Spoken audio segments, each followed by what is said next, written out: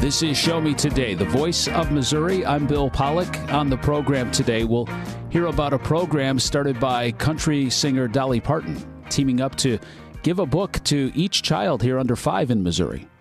And our weekly visit with MU Extension on caring for your houseplants during the winter. Governor Mike Parson has completed his autobiography titled No Turnin' Back, and it will be available in March. In his first interview, he explains to Ashley Bird that he wanted to share, quote, how he got here. The book really just covers my life in general, about how it all started with my family and where I came from, and just all it seems like the obstacles I went through in my life to be where I'm at today, and just how you got there, what the beginning was like, to know what it was like growing up in a small town, my parents being sharecroppers, moving from farm to farm to work on other people's farms, and not having much in the world of material things in those days, but again, having everything we needed to be able to do that. And then I think just the following my career, what kind of happened in the school days, some of the things that I probably not so proud of that's in the book, some mistakes I made when I was young, doing silly things, but it's all there. It's about as straightforward as I can be. I got in a little trouble when I was younger. Got over that a little bit, and then when I went in the Army, it talks about my Army career and what that was like, going in the military at 19 years old and getting sent overseas. And then just everything I've done in my career, it's just like you've had to really work at it very hard, and I just never knew what was next. But every time you accomplish something, or every time you went to the military, once you joined the military, for example, there was no turning back. And that's kind of where the title of the book come from, Even some of the things I'd done that wasn't good when I was a young man, you don't get a redo. You made some mistakes, and there was no turning back from those things, and you had to figure out how you was going to move forward from then. And I think my whole life has been based on that, all the way from when I got married to Teresa.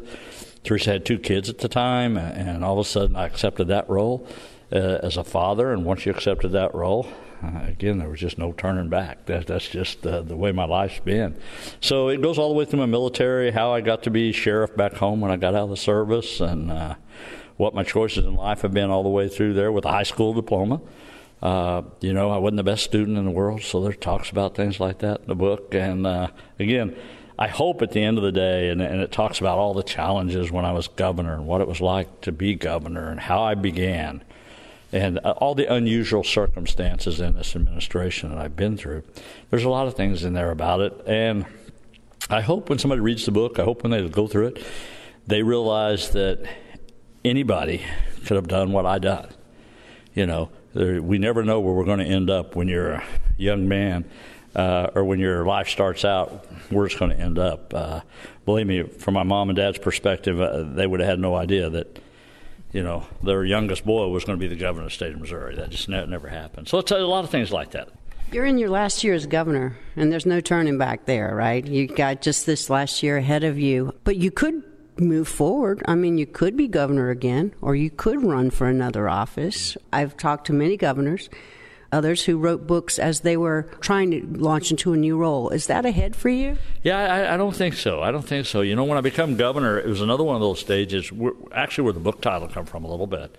One of the things I said is when we walked in this very room that you're sitting in today, when all the media was here and the cameras were here and you'd never been in that arena before, that I remember the author asked me, he says, what was you thinking when they opened them doors and you was facing that kind of media blitz? And I was the one that said, well, I knew one thing. There was no turning back. You had to go forward from there. And again, I think that goes back to the title of the book, of where we're at and where we got to. I've been blessed to have a great career. I really have. I've been served my country in the military. I've been sheriff back home at the local level. I've been able to represent the state, and I'm over every aspect, the House, the Senate, run a statewide campaign that I never dreamed of doing, and you could win from where I come from and who I was, and to be the governor of the state of Missouri. I don't know where there is to go for me. So I guess the point of it is, I got 6 grandkids, a great-grandchild now. I want to go home. I want to spend a little time with the family, and I feel like I've did my time as a public servant, and I do think there is a time you need to go home. I really believe that. I don't know that you just need to stay on, and I'm kind of I feel good about my decision. I hope to be able to tell the story in the book about all these things, but really, once this is over, there's no turning back on that one either. It's time to go home.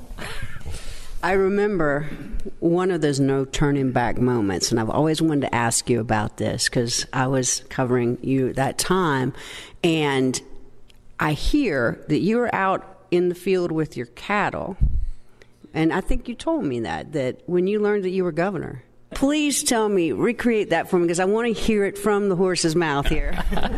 Well put for a farm boy to be able to say that. I actually was. I was actually at the barn, and I was sorting out cattle when I got the official call that the highway patrol was going to be coming to the house to pick me up. And you're standing out there, and needless to say, in the environment you're in, there's cows bawling, and you're trying to sort cows from calves, and probably not the right apparel for being the governor in some people's eyes, but it was who I was. And you just stop. Everything stops. And you realize you've heard so many rumors for so long that this could happen. And you had so many ups and downs, like, okay, is it really going to happen or is it not? And all along in the back of my mind, I knew that could happen. It just never happens hardly in our history. But I thought, if it did, how would I handle that? What would my mindset be? And I think, again, probably a little gray hair, a little experience in life. If that come about, I felt like, okay, I could do it. But I remember in the barn, out there in the lot, there was a moment when I hung it up, that I just stopped. I just remember leaning up against the fence and just trying to get my thoughts together and realizing this really has happened. And again, I think once that did, again, there was no going back. I mean, it wasn't like you had a choice. And nobody said, do you want to come or you really want to do this? It wasn't anything like that. It was like, hey, we're coming to pick you up. You're going to be the next governor of the state of Missouri. So it's like a scene out of Yellowstone, right? Yeah. The whole world sort of turns around. There have been other gray hair moments for you. I'm not saying that, your hair is too gray. It's just every one of us, I just color mine. But there were plenty of gray hair moments for you as governor. You want to mention a couple that are in the book that you think were maybe no turning back moments, but also just challenging moments you didn't expect? Well, I don't think there's any question. I think one of the biggest moments that's in the book is how this all started when we walked in this very building as governor. And I think the first thing that I realized is that there was nobody here. Everybody had left. There was nobody in the governor's office. There was no general counsel. There was no policy. There was no budget people. There was no legislative team. You had 2 or 3 frontline employees answering the phone, some things like that. But to actually having anybody there was hardly nobody left. Everybody just left. So the office was abandoned. And it wasn't like, you had months to prepare. You actually had to go to work as soon as you got sworn in with, and you had to put people together. I remember during that time, on Friday, we were actually calling people on Saturday and Sunday. And Friday night, once I got sworn in, saying, "Hey, we want you to come work for us," and people would ask, like, "When do you want me to start?" He said, "Yeah, I'd like to have that opportunity. When you want us to come?" And I said, "Now, I need you to quit your job on Saturday or Sunday, and I need you in my office on Sunday or Monday morning." And that happened time and time again. And thank goodness people answered a call. But that was probably one of those moments that you really had to figure out, what is the first thing I need to know as governor? What was that number one thing that when you become governor that you had to be prepared for?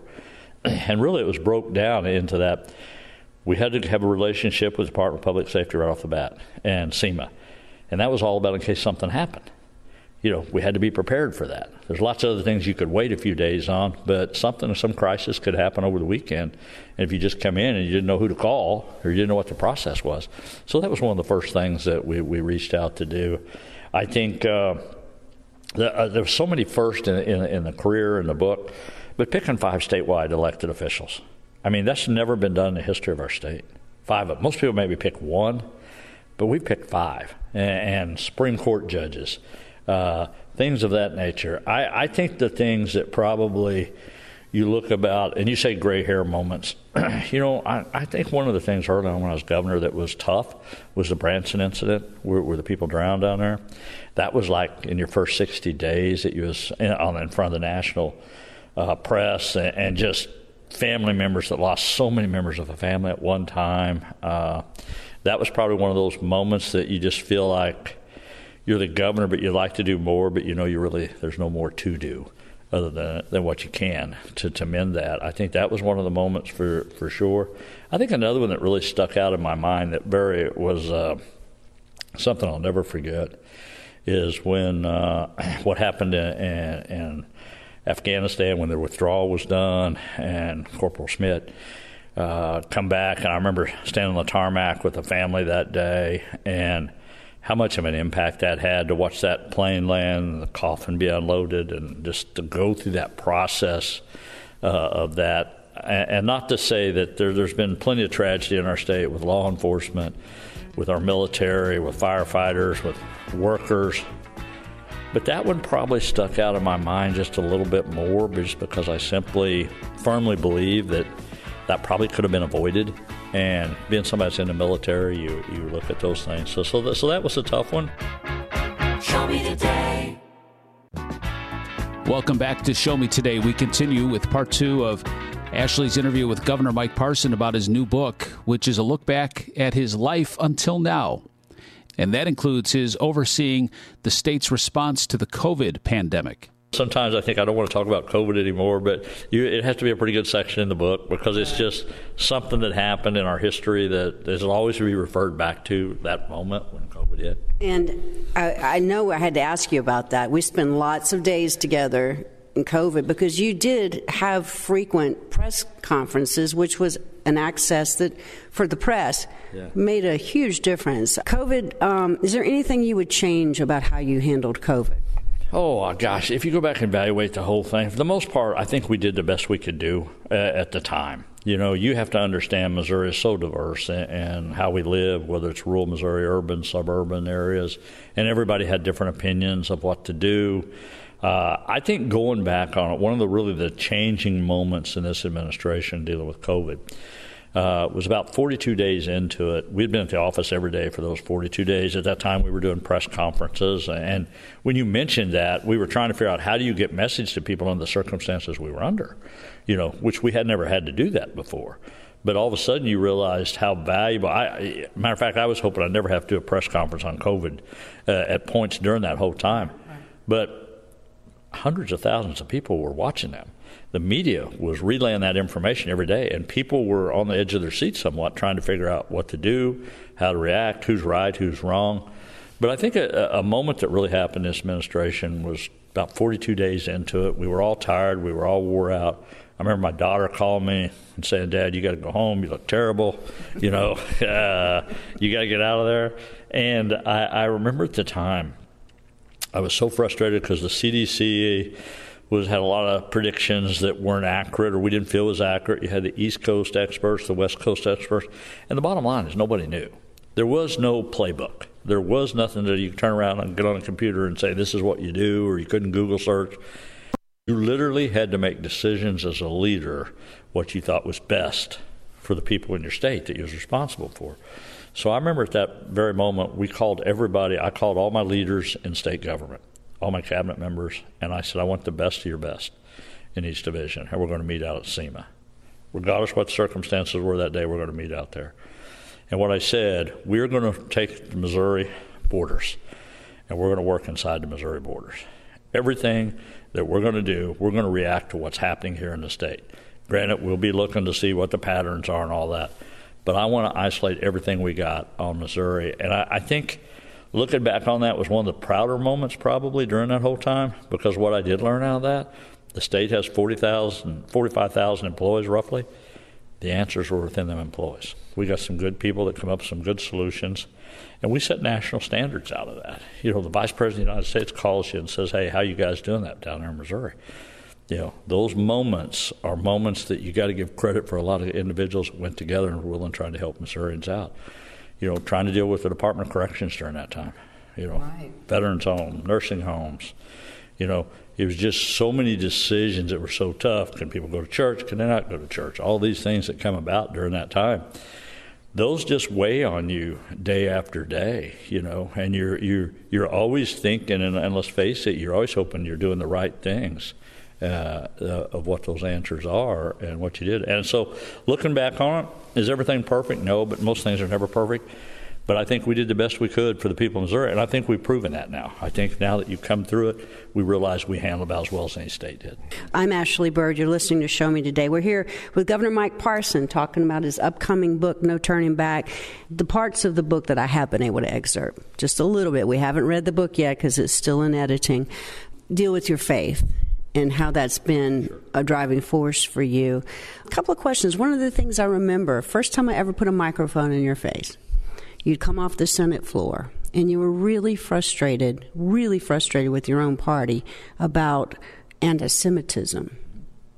And you gave an impassioned speech, and I met you on the stairwell, and you were very upset. Now, fast forward, where are we with that? And what are your opinions on either mixing church and state and what we're seeing again now with anti-Semitism rolling back up? Well, the anti-Semitism we're seeing now is just no place for it in my world. I'm a faith believer. My whole life has been based on that. My judgments are based on that. And I'm not ashamed to say that. That's my guiding principle. And I do believe to be the governor of the state of Missouri, I firmly believe you've got to be a man of faith or a woman of faith. I do. Wherever that falls in that category. But you've got to realize there's a higher authority than you, and you've got to be able to make sure that is your guiding principle and your guiding light of how you make decisions. There's lots of things you can, comprehend through I want to say, research and through advice. But at the end of the day, as governor, you got to make decisions, and you're on your own. Of some kind of faith, any faith? Well, I'm not going to be a judgment of whose faith is better, because if it's the Baptist like me, and it's the Assembly of God, or it's the Catholic, or it's the Jewish. We all have different ways the way we worship. But I think the point I'm trying to make, I think you have to understand that there is a faith out there is a God out there. And you need to figure out what that guidance is for you. I'm not saying which religion is better than the other one, but I do think there's guiding principles to all of them, what we have to do. I think some of the things that, when I left the floor, in the Senate floor that time, I remember that, I was just frustrated because people would attack people they would try to destroy somebody's honor or character or who they were and never know them. They just would say hateful things about somebody. And I'm saying, is this the path you have to go to win an election? And this was within your own party. It was within my own party. There's no question about that. Because people, and you can see what's going on in Washington, D.C., how divisive things are up there even today. But I think there is common ground to be had that is best for the people of this country and the best for the people of this state, for sure. I know it is. It doesn't mean you have to agree with everybody's decision, because, I don't. But there is common grounds that we have sometimes, so work on the things that you can get along with and get things done what's good for the state. I've always had that. Even with the state of Kansas. Even with the state of Kansas. Yeah, I've got good and bad with that. The point of it is with Governor Kelly, some of the people running for governor now, they're saying these things like, oh, you shouldn't be nice to anybody that's on the other side. Well, that's not even practical to do, and that's not the way I operate. There's many things we disagree on, but there's things we agree on, so let's go forward. I don't dwell on that stuff very much. And you made it official, though. You said we're going to need to work together here at the border. No, I don't think there's any questions. I think when we did things like end the border war, that was a huge deal for our state. It was crazy to be spending tax dollars the way we were spending on both sides of the aisle. It was just a terrible policy. A private business would never do that in a million years. So trying to put the end to that. I think the other thing is when we worked together to get the USDA office, to have a portion of that in Kansas City was a big day for both Kansas and Missouri both. And I think you got to realize we're in a different circumstance in a lot of states. Your two biggest urban areas are St. Louis and Kansas City, and you're sitting on the borders of other states. So you got to figure out sometimes you got to work together, because there's just going to be issues from time to time. You got to figure out how do you make things better for those areas. So, I'll stand where I'm at every day. You know, it's a lot easier, I think, to be respectful, and I grew up in that era, and I think you'll find that out in the book as you read about my mom and dad and my family. You know, we respect people, and I think that's what we all should do. You know, you don't have to agree with them, but the hatred needs to stop. I mean, the things that are going on now, you know, what we're seeing even in the national news today, you know, with the Jewish community and with Israel and Palestine. And I think for me there's a big difference in that. You know, when you talk about Palestine, people keep trying to say Palestine. You know, the people that I have the problem is Hamas. There's no question who Hamas is. Hamas is terrorist. So to try to say those are the same people is really misleading. But the reality of it is when you're supporting Hamas, you're supporting some bad people that in my opinion, I'm not about to support it, and I hope we stand up to the people that try to say that is a good thing to do when you become a terrorist, and they're openly say that. So I don't think that's no news to anybody. You're not done yet. That will be State of the State. We're looking forward to hearing about your plans for the next year. What's your advice for the next person to step into this office? You know, I think the one thing you got to realize, a couple of things in finishing up, I guess. The one thing you got to realize, it's never about the governor's last name. I think when you walk in here, it's not about Governor Parson, it's not about Governor Nixon, it's not about Governor Blunt. It's about the governor's office. And I think whoever walks in this office has to realize it's a much higher calling than your last name. This has been preserved for years and years, and I'm the 57th governor, so the next one's going to be the 58th. So only 57 people have sat in these seats before. So protecting the office of government should be your ultimate goal. And that is to do what is best for the people of Missouri. And I would say to anybody that's going to come in here, it's not about yourself. If you try to put yourself above everything, you're going to fail miserably. It's you got to figure out what is the best thing to do for the state in the long run, and what does that look like long after you're gone. Is the next generation going to have the same opportunities you've had? You know, had a shot at the American dream? Are you going to help people that really need help? You know, things of that nature. I think for the governor, the next governor, you have to remember is the office of governor when you walk in here. It's a very elite group that's sat in these chairs, and you got to make sure you preserve what the state is. And I think on a personal note, now that I've been through this, the one thing that I probably will look back on someday is the people I've had around me. I'll never be able to say thank you enough for the people that walked in this office when I did, and what it was like to go through 5.5 years with them, to know what these ups and downs were like, and that they stayed the course and that they were loyal. And you know, they're just, I've worked with some fantastic people I have a great deal of respect for. They're smart, articulate, and every day they were by my side. And that doesn't happen all the time anymore, but I'm very proud of them. So I would have never been able to accomplish what we have without them. I would have never been able to handle the situation we had without them. So, and I'll talk about the book, who the people always want to know who's the guy behind the scenes, or who's behind the scenes telling you what to do and all this stuff. Well, read the book. You'll find out. It'll come out in March, no turning back. Governor Mike Parson, thank you for being with us on the show, giving us a sneak preview of your book and your thoughts, and for really going over the past few years that we've all been with you. Well, thank you. Thanks for doing this, and I appreciate what you've done over the 4, 5, 6 years we've known each other, and how important that relationship over, because at the end of the day, we're all supposed to be public servants, and we're supposed to be helping get the public the information they need. So thanks for what you do, and it's great to be the first interview I've done with the book. Show me today.